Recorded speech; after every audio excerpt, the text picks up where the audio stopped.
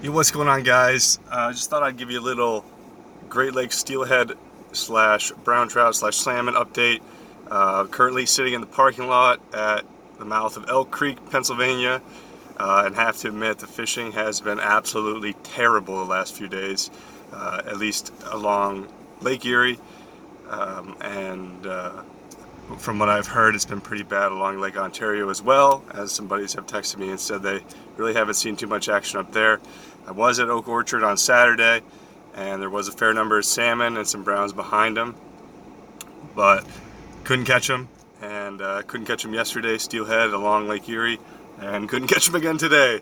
So we're in a little bit of a drought ourselves. Conditions have been rough. I know New York waters, Lake Erie, New York waters seem to have, be pretty sparse with fish. And as you move to Pennsylvania, I've noticed there's more fish in the creeks right across the border, and then as you continue west. On top of that, overnight we got a lot of rain, and that rain brought the creeks up. I know the Cattaraugus is currently a little muddy.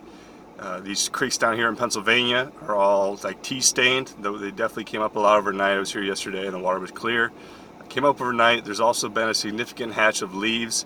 There's leaves absolutely everywhere, floating through the stream, making drifts really hard, and whatnot. We definitely still do need some more rain to get the fish to run. The lake is pretty nasty right now, so surf fishing is probably not being super productive at the moment, but look for the proper winds, and maybe in the upcoming days the surf will still fish well. But we definitely still do need some better runs. But fishing has been tough the last couple of days. If you guys are getting out, I wish you luck, and if you have been out, I hope your luck's been better than mine. I just figured I'd give a little update. Just quickly go back to Lake Ontario tribs.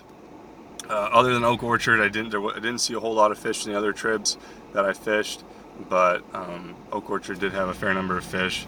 Also had a fair number of people too, so it's that time of year. There's a lot of people and whatnot. So just figured I'd give you all an update. I hope you guys all have an awesome day, and we'll see you real soon.